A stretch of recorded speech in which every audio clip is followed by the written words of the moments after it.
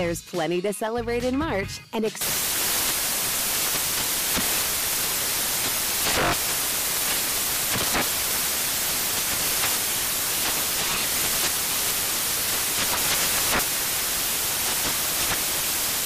Craft Month with the perfect pizza at home class from Craftsy. And anytime is right to listen to iHeartRadio's iHeartCountry Radio. Discover more shows and movies for free. This is Holly Fry from Stuff You Missed in History class. The national sales event is on at your Toyota dealer, making now the perfect time to get a great deal on a dependable new SUV, like an adventure-ready RAV4. Available with all-wheel drive, your new RAV4 is built for performance on any terrain. Or check out a stylish and comfortable Highlander with seating for up to 8 passengers and available panoramic moonroof. You can sit back and enjoy the wide-open views with the whole family. Check out more national sales event deals when you visit buyatoyota.com. Toyota, let's go places. Martha Stewart, the original influencer. When I think about anything, I think about the way that she did it first. The media mogul. 5 to 6 years ahead, she saw what was coming. The prisoner. The rise, the fall, and the reinvention of an American icon. Once Martha paved the road, everybody else pretty much copied her. A CNN original series, The Many Lives of Martha Stewart, now streaming on Max.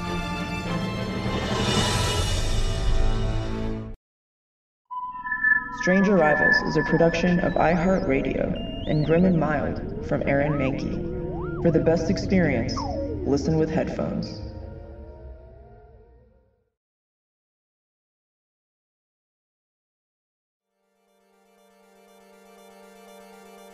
It's about a year and a half ago now. My kids at the time were 6 and 8, and this was during the lockdown restrictions in the UK, so no parents could go in the school grounds. Coincidentally, the school did this exercise. It's an English language exercise where schools will present some kind of intriguing mystery, and they will have the children view the mystery and then write about it later. I think they did another one previously, which was a detective story. So the kids would arrive at school and they'd go into a classroom and there would be police tape and an upturned chair and maybe some documents scattered on the floor or something. Like, they set up this kind of crime scene. They'd take the children in, they'd let them view it in a kind of structured way, and then they'd take them away and ask them to write about what they had seen and to try and kind of infer from what they had seen what they thought might have happened. The thing that got me thinking about the Ariel School was when they staged this crashed UFO. Because it was during the restrictions on movement, none of the parents, apart from the parents who were in on the hoax, if you like, had seen the actual crash site. Kind of fascinating, because I couldn't verify anything of what they were saying. And none of the other parents could tell me about it because no one else knew about it. It was just something that the school did. It was all very confusing. Like, all of the stories that I got back from both of them, because they were slightly different ages, 6 and 8, I saw like a variation in how they reported it back to me. They had all of these stories about this device that had crashed in the school grounds. There was talk about green goop, charred like wreckage, like a trail where the thing had come into the playground. The younger one, my daughter, was talking about an alien. Apparently there was like a rumor that there was an alien going around the school, but she hadn't actually seen it. My son gave a much more kind of detailed description and drawing, but when I talked to him and asked him to describe it, I hadn't seen the actual photograph of the object. I'd only found that picture afterwards. And it was interesting to see what he got right about it and what he didn't get right about it. It just got me thinking about how children recall things, like how perceptive they are. Like, my son's an articulate, bright kid, but he still got some things wrong about what he'd seen. And it really just made me think, because I'd heard about the Ariel School story previously, and I would read something about it every now and again, but there wasn't any very good solution. There wasn't very many good arguments about what it was. It just always seemed like too shrouded in mystery.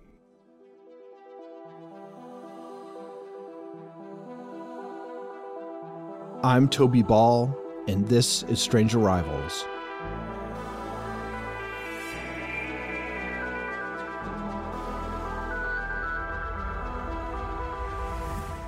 Episode 3, Puppets.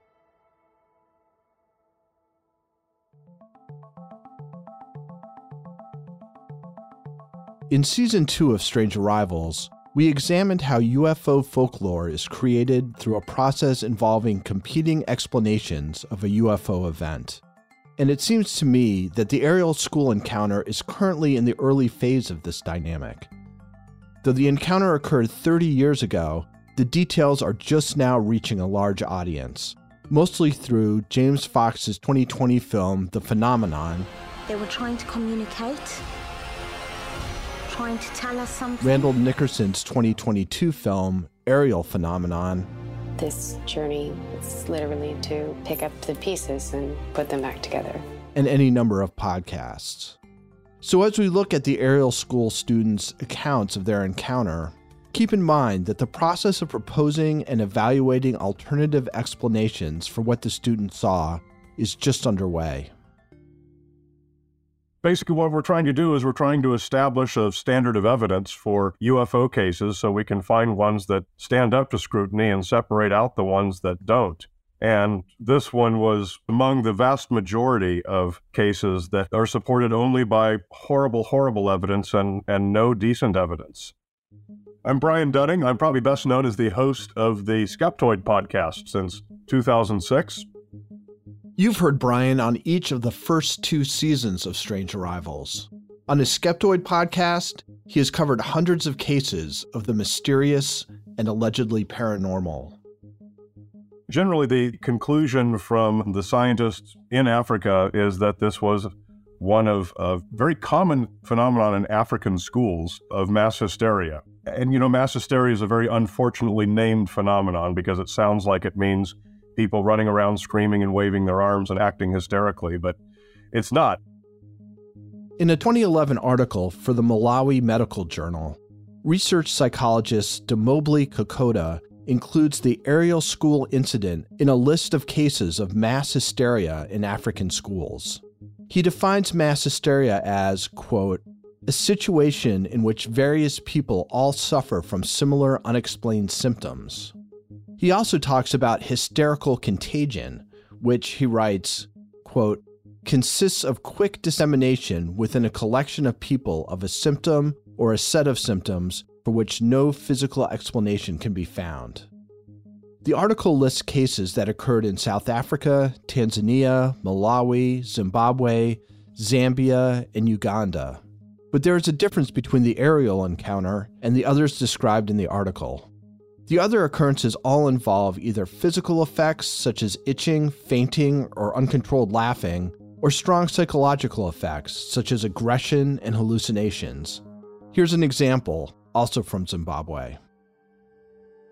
In 2009, a suspected case of mass hysteria struck Nemanwa Primary School in Masavingo, Zimbabwe, where pupils were reportedly screaming wildly and complaining of visions of strange snake-like creatures and lions. Teachers said on average 6 pupils were affected every day. Some of the pupils would collapse, scream, or tell of visions of snakes, lions, hyenas, and crocodiles, while others would behave as if they were in a trance. The development forced the authorities to dispatch pastors to conduct prayer sessions at the school. A reverend involved with this effort blamed the hysteria on, quote, evil spirits and demons, and reported that all had returned to normal. In the case of the Ariel School, I'm not entirely convinced by the mass hysteria hypothesis. It really stands out in the article as being quite different from the other examples.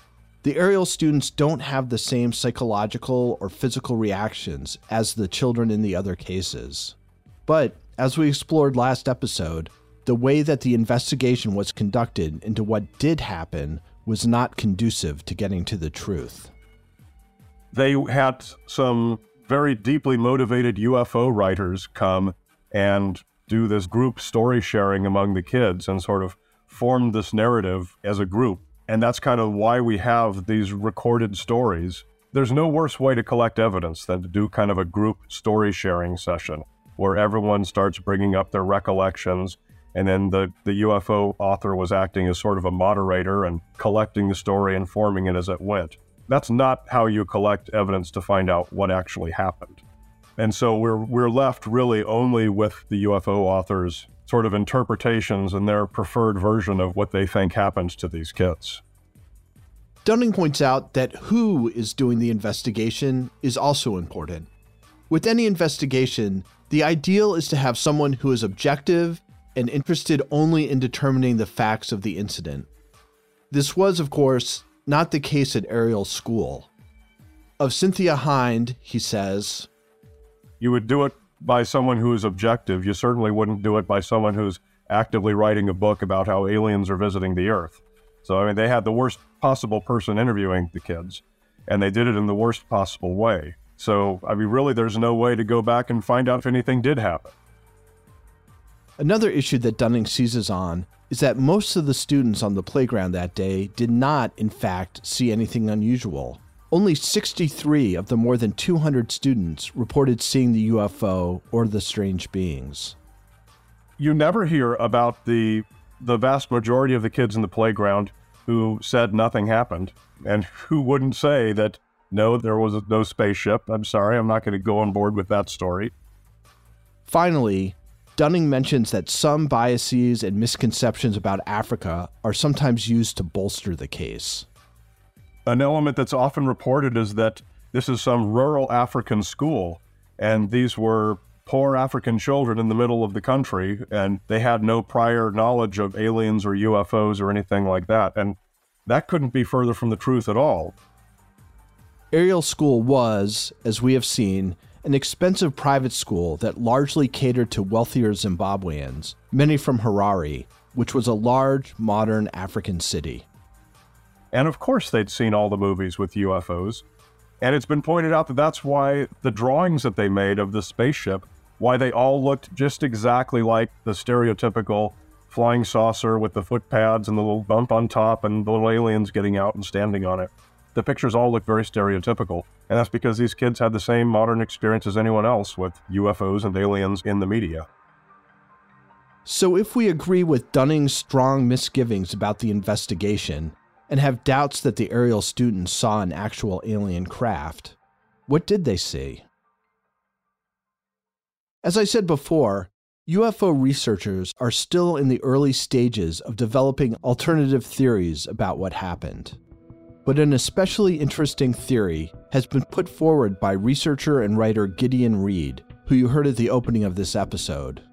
And it involves puppets. Trust me, it's more compelling than it sounds. After the break,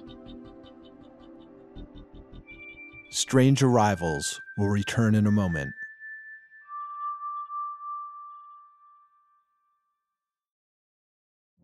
Witness the dawning of a new era in automotive luxury with a reveal unlike any other as Infiniti presents a new chapter in luxury, the premiere of the all-new 2025 Infiniti QX80. Join us March 20th live from the Edge at Hudson Yards in New York City, featuring an unforgettable performance by Grammy and Academy Award-winning singer, songwriter, and composer, Jon Batiste. The all-new Infiniti QX80 is unlike any luxury SUV you've ever seen. Smart enough to anticipate your needs, even before you do. Every line, curve, and detail was thoughtfully crafted, so everything for every passenger feels just right. Don't miss it. Mark your calendars and be the first to see it March 20th at 7 p.m. Eastern, only on iHeartRadio's YouTube channel. Save the date at new-QX80.com. 2025 QX80 coming this summer. There's plenty to celebrate in March and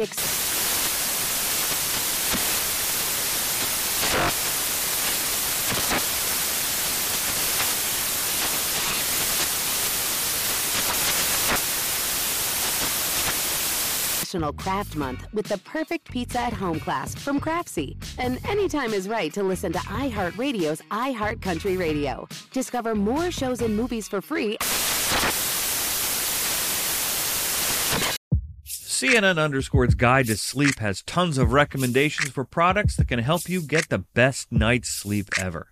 All right, let's face it, most of us have had trouble falling or staying asleep at some point, and there are a lot of products and hacks claiming to be the solution to our sleepless nights. That's why the CNN_ team spend hundreds of hours testing products to find the ones that can make a huge difference in the quality of your slumber.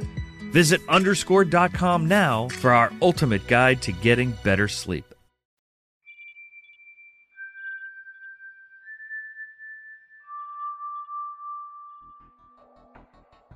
It's a very difficult encounter to kind of unpack. And what I was trying to do was to look at what the most spontaneous things were that are in the testimony and try and see them as clearly as possible through all of the confusion and possible outside bias from the people that were interviewing the children, and to just try and imagine, in a way, what they could have been, and then to try and find a real-world plausibility. This is Gideon Reed. On his blog, Gideor1.com, he's put forth a theory about the truth behind the Ariel School encounter that is both unusual and compelling. So, I'm not saying that I think that this is definitely what happened, but I found it really interesting that when I was researching this, it seemed like a fairly novel idea that no one else had really gone down the route to the same degree that I had.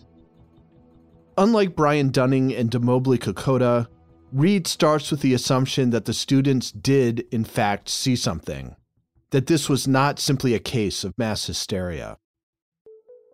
They all seem really bright, really articulate, really self-possessed, really truthful. There's nothing in what I could see of those interviews that indicates any kind of prank that they're playing. And it really just got me thinking, what is it that these kids saw then? Because they obviously saw something, but I think the narrative or the interpretation of what they have seen has been affected by outside voices, if you like. Reed was doing his research while England and the rest of the world was under COVID restrictions. During this time, he became interested in making puppets for his kids to play with. So he was doing research into puppet making and watching them engage in creative play with the puppets. At the same time, he was also thinking about Ariel School and what could explain what happened there. Just all of a sudden, these two things kind of connected in a funny kind of way. Like, I was thinking about Ariel School in the background. I was thinking about the hoax thing at my kids' primary school. I was thinking about in the back of my head, like, what these kids could have seen. And then I started to listen more intently to the children's interviews. And I thought, there are things in the gaps in what they say that are intriguing. And there are specific parts of their descriptions of what they saw, which just seemed completely spontaneous, just come out of nowhere. Like, I think Emily mentions that they had stiff necks. Salma said that she didn't see any facial expression movement on the face. There are other kids talking about, the whole thing about the figures moving in slow motion or having strange jerky movements or appearing and disappearing. All of those things just seemed to kind of map on to the idea that maybe what they had seen from a distance, because from what I understand, the observation that they made was from at least 100 meters away. So those things just all started to kind of map onto the idea that what these children might have seen were puppets. That was like my original hunch. This is all fine and good, but why would there be puppets across the field from Ariel School? And why would the kids confuse them for aliens? Well, to start off with, it turns out that during that time, there were puppet programs cropping up in many places in southern Africa. I also came across Gary Friedland's work with Puppets Against AIDS in the southern African countries, this kind of huge, rich program of workshops that he put together. And he had all these people kind of traveling around all Africa doing these, what must have been quite difficult shows to do, just going to rural communities talking about public health. Here's Gary Friedman talking about his program to raise AIDS awareness in the documentary Puppets in Prison. Puppets in Prison is a short slice of life encapsulating 8 weeks of working with these young people. Our group have really opened themselves up and exposed parts of their lives which are very intimate and personal to them. We've taken these parts and these messages and transformed them into short performances. Friedman's program provided workshops so that local people could create their own puppets and put on a public health show about the AIDS crisis. Across southern Africa, a slew of puppets were being made. You can find pictures on the internet. Some are the size of hand puppets or slightly larger.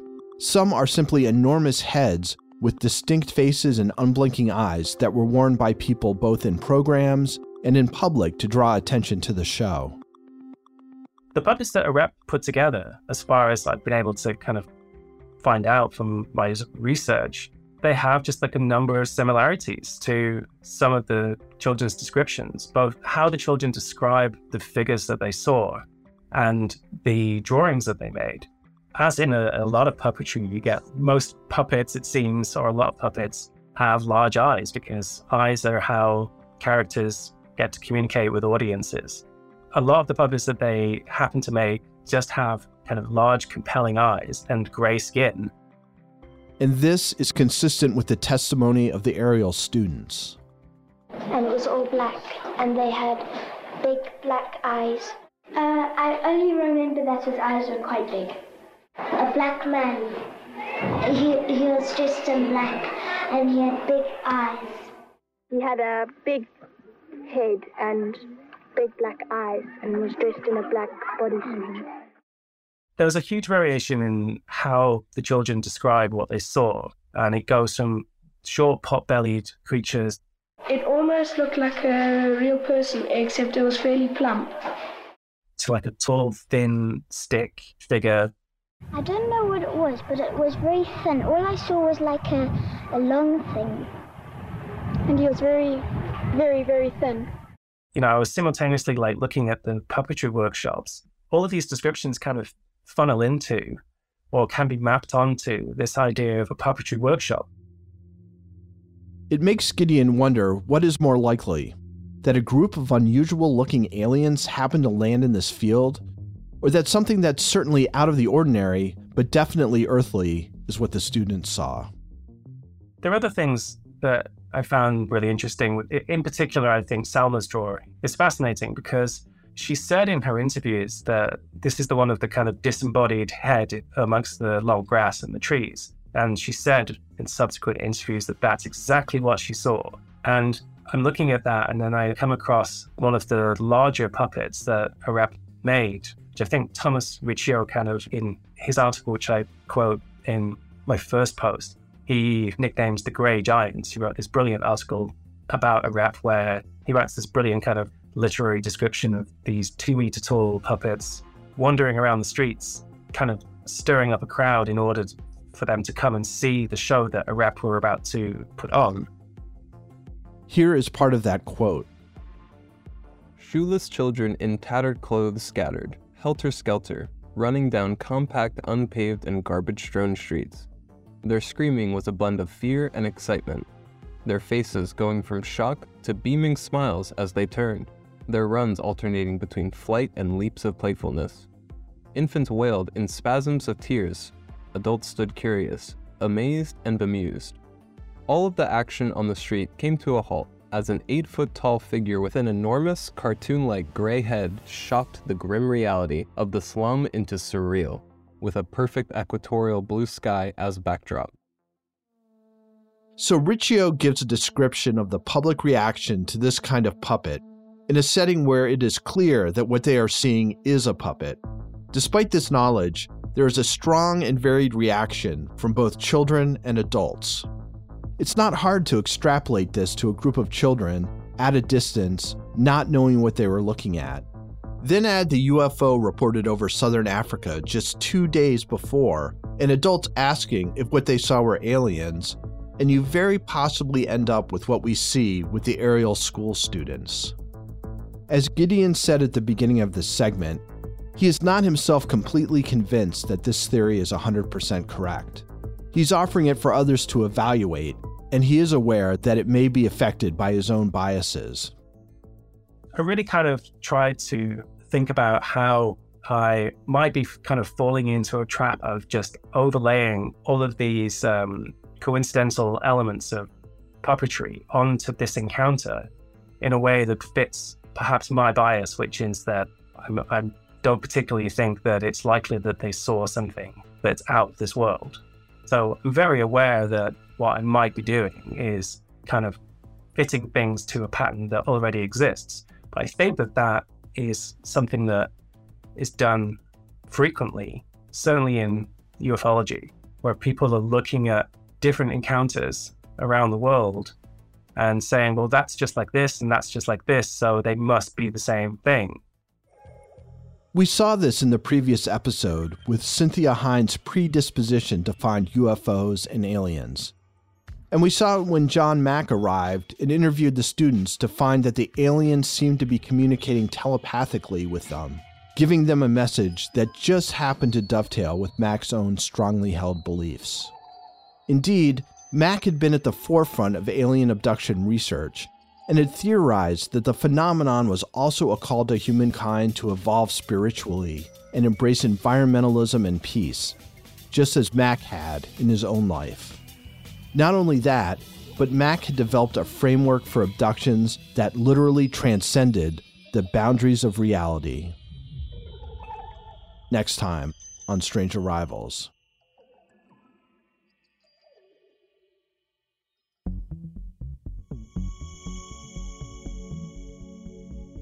Strange Arrivals is a production of iHeartRadio and Grim and Mild from Aaron Mahnke. This episode was written and hosted by Toby Ball and produced by Rima El Kayali, Jesse Funk, and Noemi Griffin, with executive producers Alexander Williams, Matt Frederick, and Aaron Mahnke, and supervising producer Josh Thane, with voice acting by Rima El Kayali and Zachary Volbel. Learn more about the show at grimandmild.com/Strange Arrivals, and find more podcasts from iHeartRadio by visiting the iHeartRadio app, Apple Podcasts, or wherever you listen to your favorite shows.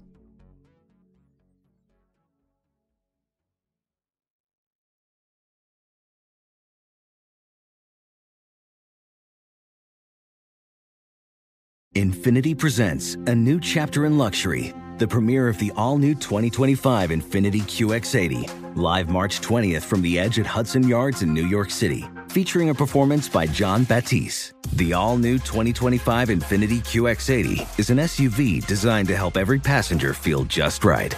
Be the first to see it March 20th at 7 p.m. Eastern, only on iHeartRadio's YouTube channel. Save the date at new-QX80.com. Don't miss it. 2025 QX80 coming this summer. There's plenty to celebrate in March and